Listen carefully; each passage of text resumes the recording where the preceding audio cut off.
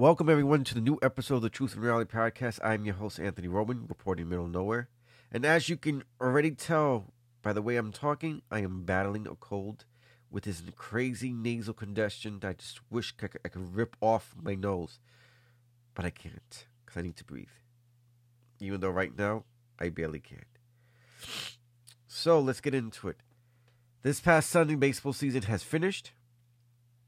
Yankees and Red Sox in the American League had their one playoff game where the Red Sox won 6-2. Now the Red Sox will be facing the division rival in the Tampa Bay Rays. The Dodgers and Cardinals in the National League had their wild card game where the Dodgers won last night in LA 3-1. So it's playoff setup like this for the Major League Baseball. Dodgers versus the Giants, Braves versus the Brewers, Red Sox versus the Rays, White Sox versus the Astros. So who wins? The Giants and the Red Sox was not predicted to win the divisions, but they did. They weren't predicted to even make the playoffs. Last year, the Red Sox were under 500. In this season, they went from first to worst. The Giants were okay, but no one really predicted them to win their division or even have the wild card spot. I think before the season started, I think majority of the people who analyze baseball predicted that the Dodgers will win the division and the Padres will win the wild card spot. And it didn't turn like that out. It did not turn out like that at all because the Padres did not make the playoffs. The Giants did.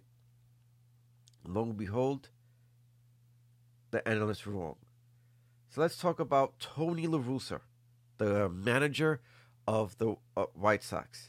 At 77 years old, has led the White Sox to the playoffs and he led them into winning the American League Central. After 10 years, ladies and gentlemen, 10 years of not managing baseball, where his last stint was with the St. Louis Cardinals, where he won endless divisions, won the World Series, had great talent. Actually, three talented players that he had 10 years ago are still playing in Adam Wainwright, Albert Pujols, and Yadimir Molina. The second oldest manager is Dusty Baker, who showed the world that the Astros actually have talented players. That, yeah, they cheated a couple years ago with Carlos Beltran and others, but truthfully, they still had talented players.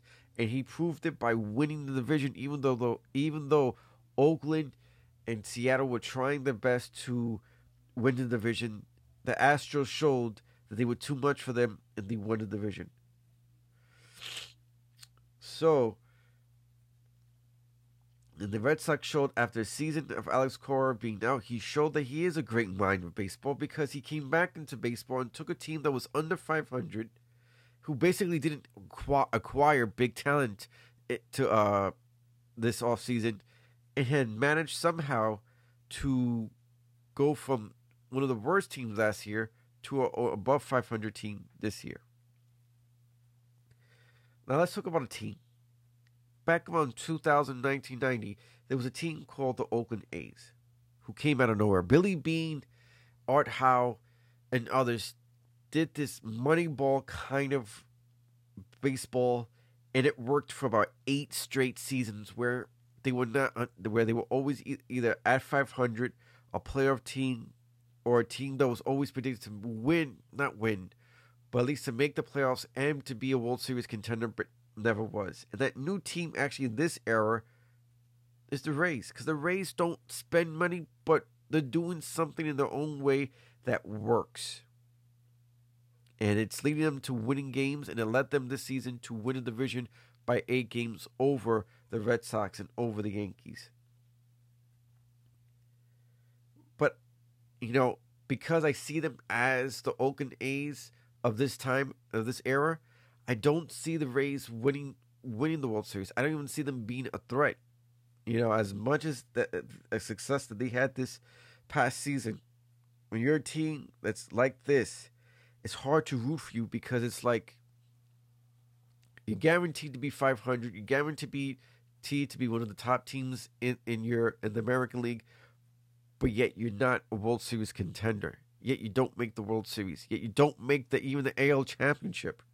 On top of that, we'll see. The playoffs haven't started yet. We don't know how the Rays will turn out for them this playoffs. We'll see what happens. But as of right now, they look like the Oakland A's, and if they are like the Oakland A's of the 2000s, I don't see them representing the American League in the World Series. So who am I rooting for? Well, my New York Mets are not in. There's no true Cinderella team, a team that wasn't great. I mean, even though the Red Sox were under 500, it was COVID, and there's a lot of what ifs that came to a lot of different teams during COVID. You know, certain teams didn't have certain players. Certain teams had to go through like the Red Sox, where they thought Alex Cora was going to be the manager.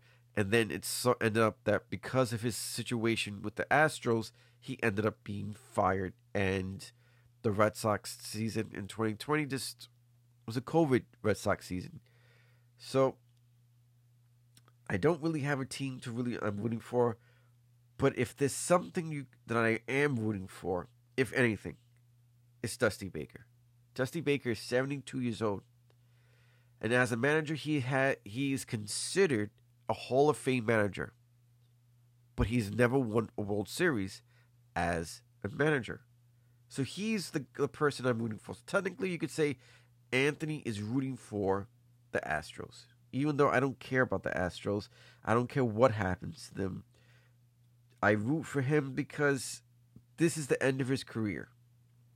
And with all the wins he's had with the Giants, with the Reds, with the Nationals, with the Astros, and so on and so forth, and the success that he had in his career, he's never won as a manager. So I kind of want him to be one of those guys who wins his championship, gets his ring, and then he rides into the sunset and has nothing else to prove to the Major League Baseball. Maybe that's just me, but that's who I'm rooting for.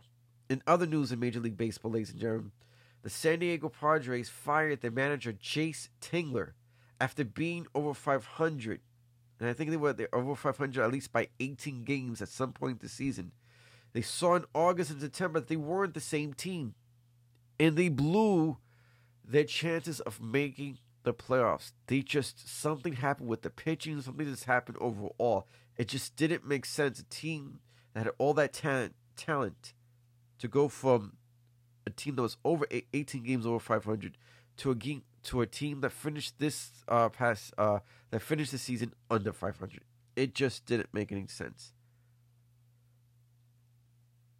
Another manager that was let go this after the season was over was Luis Rojas. Well, who was Luis Rojas? Luis Rojas was the Mets manager. He was the guy who wasn't supposed to be the manager in 2020. It was actually supposed to be Carlos Beltran. But Carlos Beltran played a part in the cheating scandal in Houston. So the Mets quickly fired him, let him go off his position as the New York Mets manager, and they hired Luis Rojas, who had minor league experience, even managed some games in winter ball. He is the son of Felipe Alou, and his brother is Moses Alou, even though he says his last name, puts down that his last name is Rojas. But two straight seasons of being under 500 didn't pull to his favor. I mean, this past season, if you actually look at it, the Mets were probably one of the most injury-prone teams in Major League Baseball. They had over 60 different players play for them. That's about two teams. That's almost if you add another 10 to 15 players, you have at least three teams that played for the Mets. But no, it was about 60 players. No team can win that way. And it showed by the eighth time, the 87th game happened. The Mets were 87. No, I'm sorry. I think there was 77-7 or something like that. Then Francis Lindor went down, and the team never recovered. It seemed that the 80 to 100 days that they were above 500 came and gone. They saw that majority of the season, the offense potential that these players were supposed to have never rose to the occasion. Guys just didn't look like themselves. Jeff McNeil was supposed to be a future batting champion. He did not look like that. Dominic Smith did not look like the same Dominic Smith of 2020. McCann did not look the same. Francis Lindor didn't look like the same until September. And so on and so forth. So he had to go. The only guy who looked somewhat like himself was Pete Alonso, the home run king of Major League Baseball. But other than that, hitting this past season for the Mets was just beyond horrible. We were averaging less than 4 runs. I felt like majority of the season. It felt like a majority of the hitters weren't hitting to the potential. It felt like we were getting no hit up to a certain inning majority of the time. It just seemed like while the pitching was doing their part, hitting wasn't doing them any favors. So it's sad to say that Luis Rojas had to go, because there is a what if factor that surrounds the Mets. What happens if Carlos Carrasco stayed healthy? What if DeGrom never got hurt? What if Noah Syndergaard came back when he was supposed to come back from Tommy John surgery and didn't have a setback? What if Francis Lindor didn't get hurt? Would the Mets have been 1-500? 2, maybe they would have lost a spot for leading the division, but would they have stayed in terms of being in contention and potentially even having beat a wild card team and them facing the Dodgers? The Mets have a lot on their plate right now. They need new guys in the front office. They need a new manager. They have major players, major guys on their team that they're going to be free agents, and it's kind of crazy. What do the Mets do? What do they do? Well, I never liked this idea, and I may even get hate from Mets fans with this next statement I'm going to make. But what about blowing it up? Well, why would I say that? Well, 6 straight seasons, ladies and gentlemen. 6 straight seasons. The Mets have lost one of their major starters in 6 straight seasons. This season was 3. Some seasons it was 1. Some seasons, whatever it was. Some seasons, the rotation was okay. And the guys weren't hurt majority of the season, but the bullpen were blowing games. And the long story hold, we didn't make the playoffs. But 6 straight seasons, there was somebody hurt. DeGrom, Wheeler, Steve Matz, Noah Syndergaard, Carlos Carrasco, DeGrom 2 times, Matt Harvey, who didn't look like the same. He had Tommy John surgery or he had something with him that he got hurt. And when he came back, he never looked like the Dark Knight. And he's continuously tried to get back to that guy. He's still throwing hard, but for whatever reason, it's not working for him no more. Who cares? You could throw 95, throw strikes. So he didn't look the same. Some people would think that that's crazy. Should they blow it up? Listen, what do you do? Because as of right now, what do the Mets do? Do they go out and offer multiple guys big contracts of making over $20 million per season and not making it again? Now you have commitment for anywhere between 3 seasons to 5 seasons. And if you don't make the playoffs again, now you look like a team that's always going to be willing to spend money but not make the playoffs. You just look foolish. What do they do? Well, they're not talking about blowing it up. A lot of people say that, they're still a team that can ride the ship and potentially make the playoffs. The question today is, what do they do? Do they let go? Do they trade guys like Dominic Smith, who's not a true outfielder, and get a true left fielder or outfielder? What do they do with J.D. Davis? What do they do with Jeff McNeil? Do they re-sign Javier Baez, who looked great after apologizing to Met fans for doing the 2 thumbs down? Do they bring back Familia? Do they bring back Stroman? Do they bring back Noah Syndergaard? What do the Mets do? Well, I don't know. We'll see. And one thing baseball season has shown me is you got to be patient. The season is going to be done within the next anywhere between 2 to 4 weeks, ladies and gentlemen. Maybe even 2 to 6. But what the reality is, the truth is, baseball offseason is very slow compared to compared to basketball, compared to hockey, and compared to football. There are teams that go into February who still have major holes, and there are still players out there with major talent not signed. Because that's baseball. It's very rare that the minute that these teams get or have a chance to negotiate with these free agents, that they get them right away, sign them to big contracts, and they're off within the next month. It doesn't happen that way. So that's one thing baseball offseason teaches you is patience, if anything. But we'll see what happens. This offseason will be interesting. There's teams that weren't great this past season that are predicted to spend money next season, like the Seattle Mariners, who were above 500, who had a chance of making the playoffs even into the last week of the season. So it would be interesting to see a team like them, who is just so close, make certain additions with it and keep a certain talent that they have, and then go into 2022 actually making the playoffs and maybe even winning the division because they added the right players. That'd be interesting to see what's going to happen anywhere between the next 2 months. But I saw an interesting document, ladies and gentlemen. I don't know if any of you remember 2004 Pistons and the Pacers playing a game where Indiana was actually winning the game. And then all of a sudden, Ron Artest fouled Mr. Ben Wallace. If you don't know who Ben Wallace was this guy who was under 6'10", but he was a great shot blocker. He was 6'8", 6'9", always had an afro. And lo and behold, Ron Artest fouled him hard, which led to a fight, which led to Ron Artest putting himself on the scoring table, which is disrespectful, which led to a fan thinking that he had the right to show his anger by getting a drink and throwing it on Ron Artest, which led to a full-out brawl. I don't know if any of you remember that. I didn't watch the game. The only thing I remember about that day was I was at work. I was working in a movie theater, and I always got off between 12 and 12:30.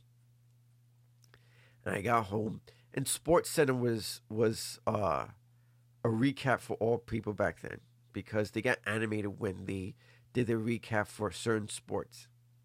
So it was always interesting to see what their perspective and how they illustrated a recap of any of the games that happened that night. And all they were showing when I turned on the TV was the fight. And it was just so crazy to see this happening, to see fans and players fight each other. You know, and then I saw this documentary called Malice in the Palace, and it gave you more in depth of what happened that night, who the Indiana Pacers were that season, who were the Pistons, and what happened. You know, one of the things I learned about that season was the Pacers were great. Stephon Jackson, Reggie Miller, Jamal Tinsley, Jermaine O'Neal, Ron Artest. You know, there was more players. This guy named, I think, Austin Kruger. I'm probably saying his name wrong. And others. They were having a great season. This current game that not current game, but this game in particular, Reggie Miller was out because of an injury to his hand. But Pacers were beating a team that went to the playoffs, to the NBA championship at least 2 times. A team that was unlikely to make the NBA championship because they didn't have an elite player. Because the perception in NBA is that you always have to have an elite player. They didn't really have an elite player, but they had like the guys who had the right chemistry for each other. They just worked. And this game for the Pacers was a statement that, okay, we're going to face this top team. And if we beat them and we show that we can dominate them, we're definitely NBA contenders for our NBA championship this season. We definitely could do something. I was about 19 turning on 20 this season. You know, watching basketball my whole life. And, you know, I was a Chicago Bull fan for majority of my life. And then once Michael Jordan retired that second time, I just became a Knicks fan. So this is 5 years into being a Knicks fan. And lo and behold, this fight happened. Now, in the documentary, it was very interesting. It's very interesting because before you see the documentary, you kind of think, man, if that one fan didn't throw the drink at Ron Artest, would this fight have ever happened? or would this brawl and the fight that happened with the fans ever happen? Some say no.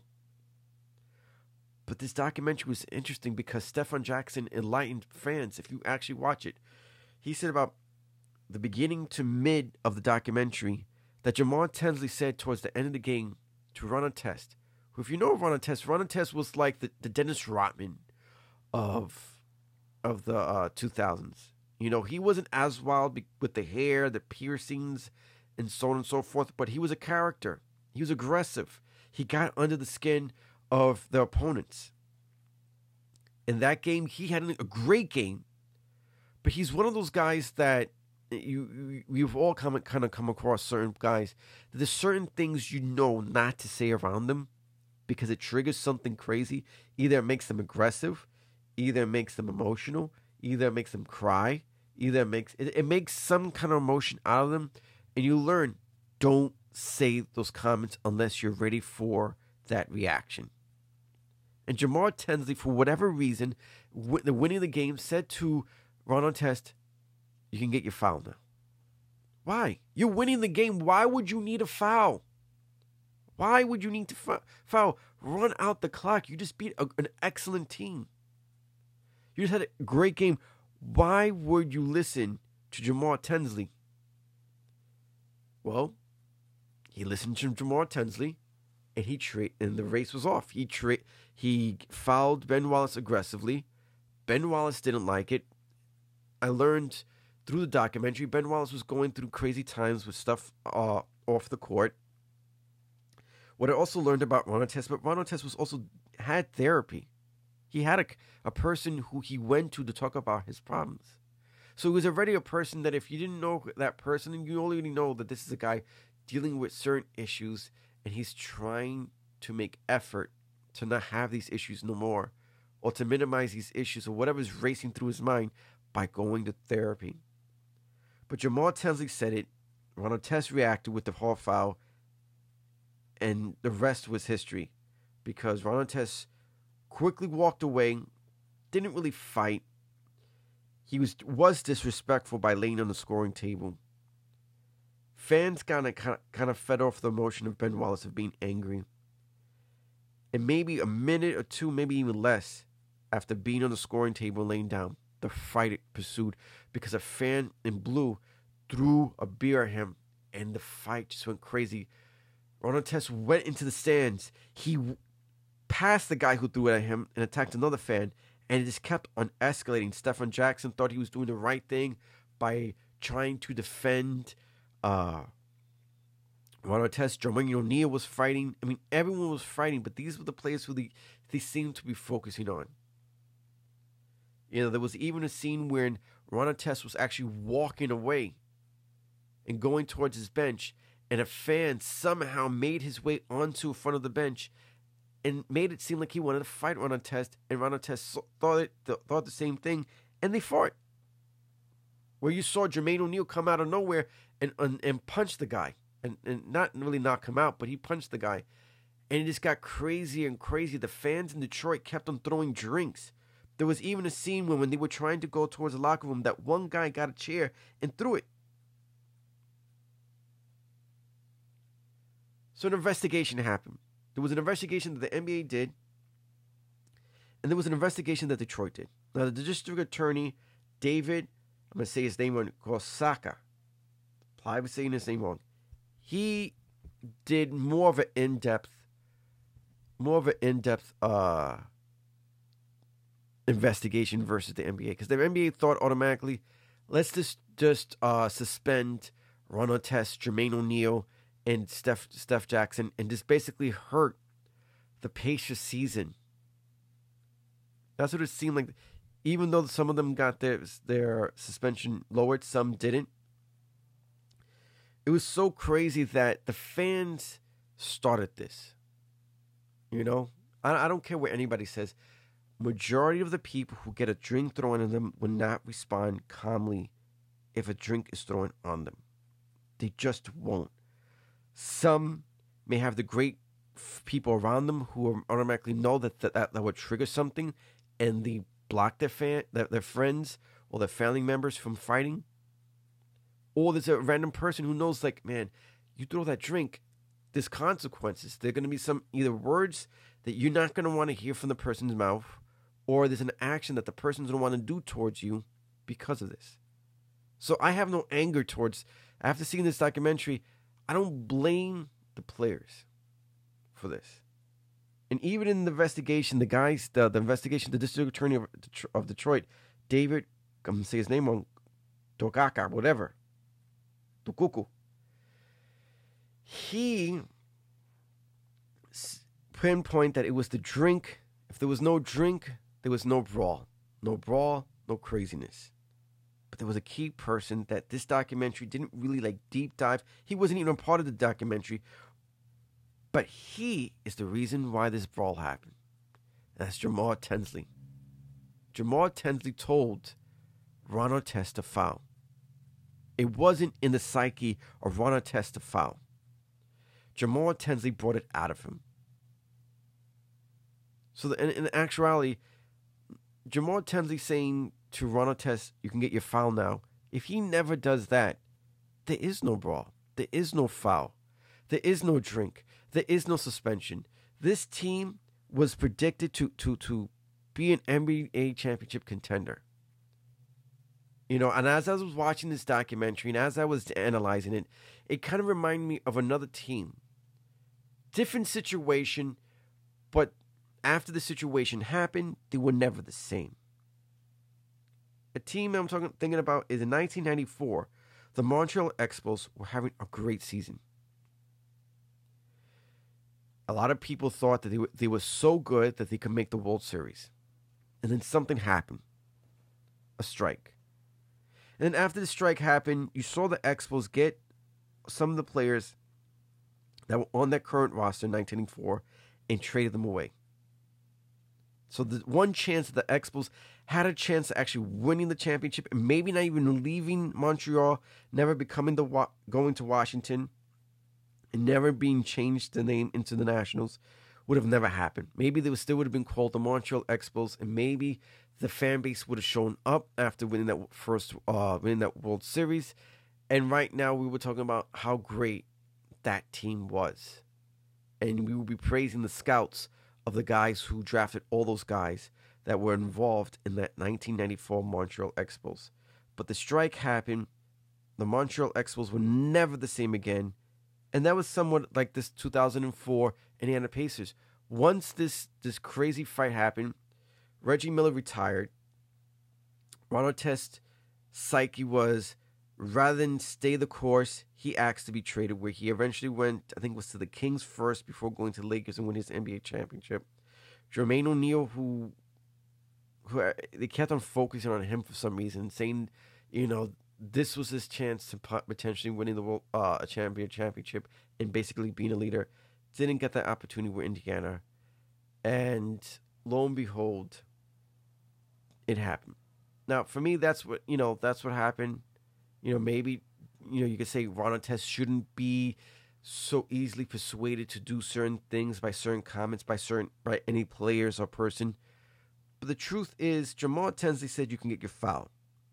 And the reality is the result was a hard, aggressive foul, which led to a brawl and a fight, tossing of drinks, huge suspensions.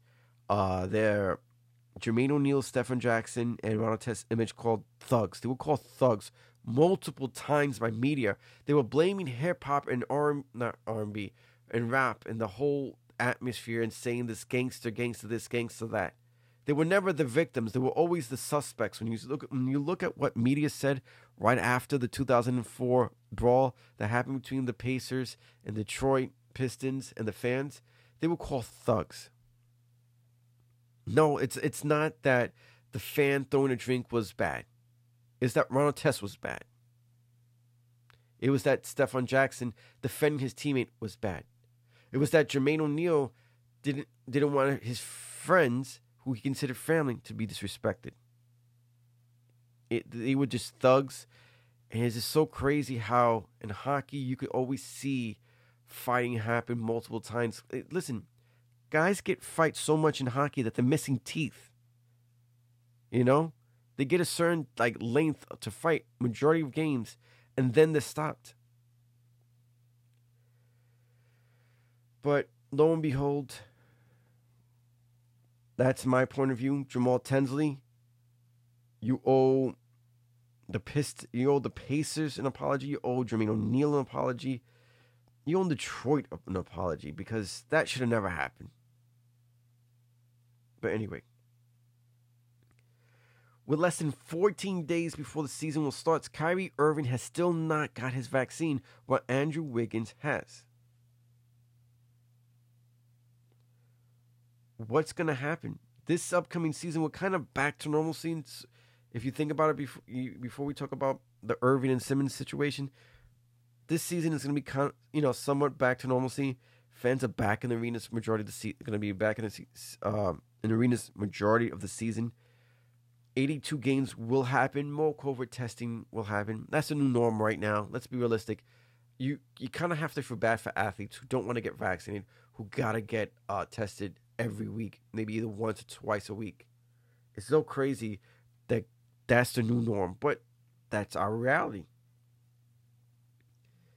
Andrew Wiggins folded. He rather play than miss games, and while I say he's being a team player by doing it, I think that if you're a person who doesn't want a vaccine, you shouldn't be forced to having the vaccine. That's just me.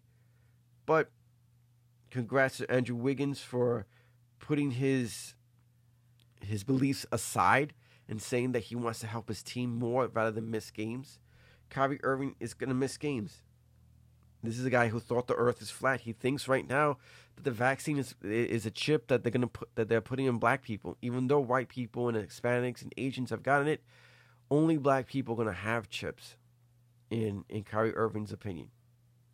Only black people are going to get the chips, which makes it crazy that he's even saying this. At least he could have said, back in the day, African Americans, black Americans in America took vaccines, and autism rose in children who took those vaccines. You know what? If that's what your belief is, I could ride with that, because there's some proof in the pudding that probably happened, so you could run away with it. But this COVID testing, there's no proof to anything.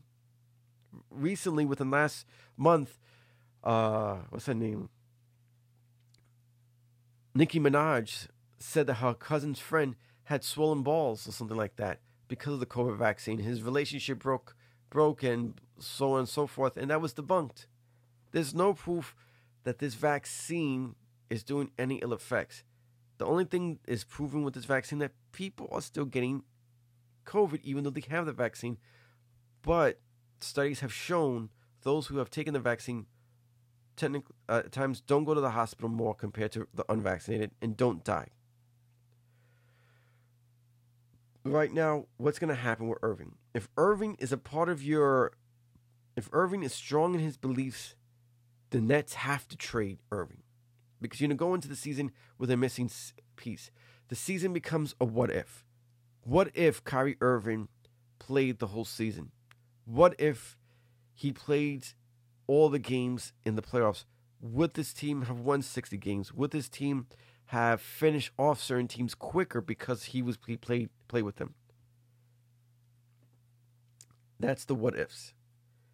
If he's a part of the picture, convince him as hard as you can. If he says no, no, and no, trade him now so that the new player you do get, build some kind of chemistry now rather than it taking about a month before chemistry is actually where it needs to be.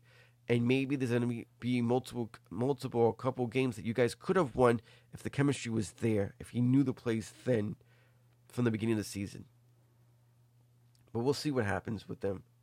Ben Simmons, ladies and gentlemen. Ben Simmons really doesn't want to go back to Philly. He doesn't want to go so much that he lost $8.25 million already. And the season hasn't even started yet. He's shown so much that he doesn't want to be in Philly that he sold his the place that he was living at in Philly already, saying, "I don't want to live here," and put it up for sale. Philly has to do something now. Philly doesn't replace Ben Simmons now, and they ride the ship that they're going to probably get him back they're not going to be a top 5 team, in my opinion. You're losing a major piece. You don't really have a major backup that's equivalent to Ben Simmons. You know? That's my opinion. I mean, the Nets, even without Irving, could be one of the top 3 teams in the NBA.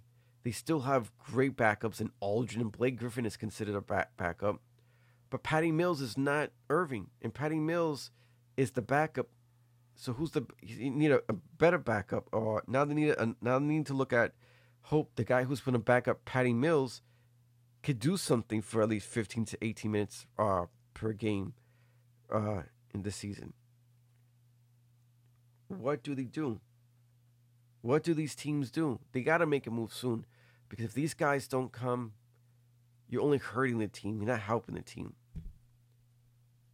Have one more conversation. Talk to him one more time. Promise him. Don't promise him anything. Don't promise Irving anything. But lo and behold, the season's starting soon. What are you going to do? Let's talk. We'll see what happens. Let's talk football.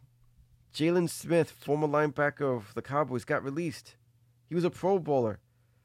But with Mike McCarthy becoming the season, it seemed like the linebacker that looked like a Pro Bowl player, that even got elected to be a Pro Bowl player under the Chris Richards and Rob Marinelli, didn't look the same. And he showed with this new scheme under Mike McCarthy, it didn't fit him, in my opinion. Other people's opinion, he looks slow. No, I think he doesn't fit the scheme.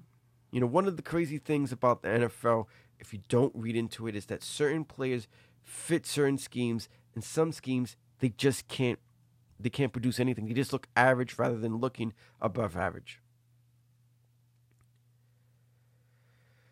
But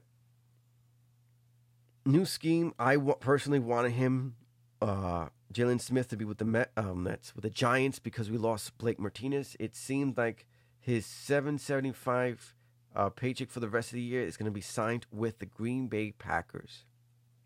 Hopefully this makes Aaron Rodgers happy, showing that they're making effort to improve the defense and adding pieces to be a contender. We'll see what happens there.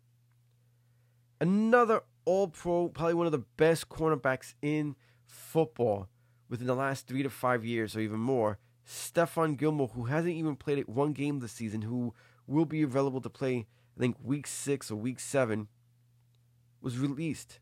At first, the news was that he was released, and then he was traded to the Panthers for a 6th-round draft pick. Not even for the 2022 season, for the 2023 season. Now, this doesn't make any sense to me. If this guy is such an elite player, why are you only getting the 6th-round draft pick? Why not get a player that improves something? Because there's no logical thing saying that the guy who you're going to draft in the 6th round in 2023 is going to be good. But you know that Stephon Gilmore is going to get off the injury list, injury reserve. He's going to help the Panthers probably make the playoffs and play a significant role why the Panthers probably make the playoffs, while you guys are waiting for a 6th-round draft pick to develop into something that even if that draft pick develops into anything, you're talking about 3, maybe into 4 seasons away before you even see that even happening. So that's crazy. Well, no one predicted this. No one predicted that Stephon Gilmore was going to be traded. No one predicted that Jalen Smith was going to get released. No one predicted it, but it happened. Crazy. So week 4, ladies and gentlemen, week 4, Brady defeated the Pats in New England. Fans cried as Bill Belichick and Tom Brady gave a little hug, like the father and son story that they had, father-son relationship they had, or whatever you want to call it. Fans were crying. Tom Brady came home. But there's a crazy thing that I'm looking at into Tom Brady this season. If anybody's deep diving into Tom Brady and what he's doing this season, I mean, he's having a good season, but for some reason, Bruce Arians and the Bucks are having him throw over 40 times per season. He's on pace to throw the most passing attempts in a season in his whole career. Now I have a question. At 43, 42, 44, whatever he is, will this hurt him? him throwing over 700 attempts. Will this hurt him towards the end of the season? Will this hurt him in the playoffs? You know, I don't... Listen, there's one thing for a 34-year-old to do it. There's another thing for a 43-year-old to do it. I never like the heavily passing teams. I always believe in a balance, at least a balanced offense. Run first, milk the clock. You know, your running game, your managing of the time clock is always your second defense on the field, because if you're able to help your offense stay longer on the field, it also helps your opponent's offense a lesser chance of scoring a field goal or a touchdown. Maybe that's just me. Well, tonight, Thursday night football, a great game is going to happen. One of the game of the weeks. Seattle Seahawks versus LA. Seattle yet again has a horrible defense, while LA has a decent defense. Who wins? Does LA bounce back after losing to the Cardinals? Does Seattle win the game and stop Matthew Stafford and Kupp and others, and holds Aaron Donald from getting a sack? What happens? Tune in today at the NFL Network and channel and Fox. Another game of the week that's this time in the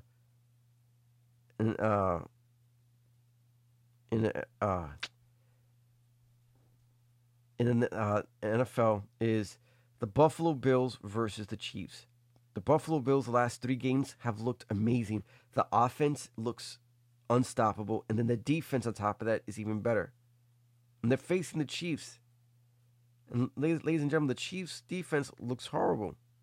While the offense is doing its job, the defense isn't.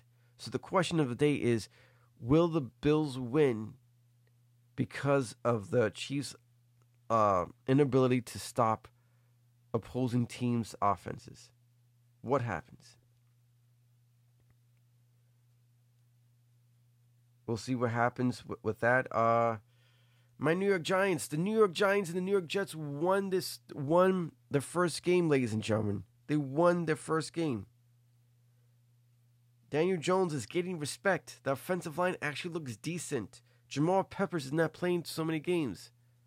We were missing Slayton. We were missing Shepard. Barkley's not technically rushing the way he used to, but he's receiving actually looks good. He had over 50-yard receiving touchdown. On top of that, he had a rushing touchdown to help them win the game. Lo and behold, the New York Giants are 1-3, and just recently on Twitter, Ryan Clark of ESPN, former player, says the Giants are the best 1-3 team. The New York Giants, ladies and gentlemen, if you look at the 2 games that they had, they should be a 3-1 team rather than 1-3 team.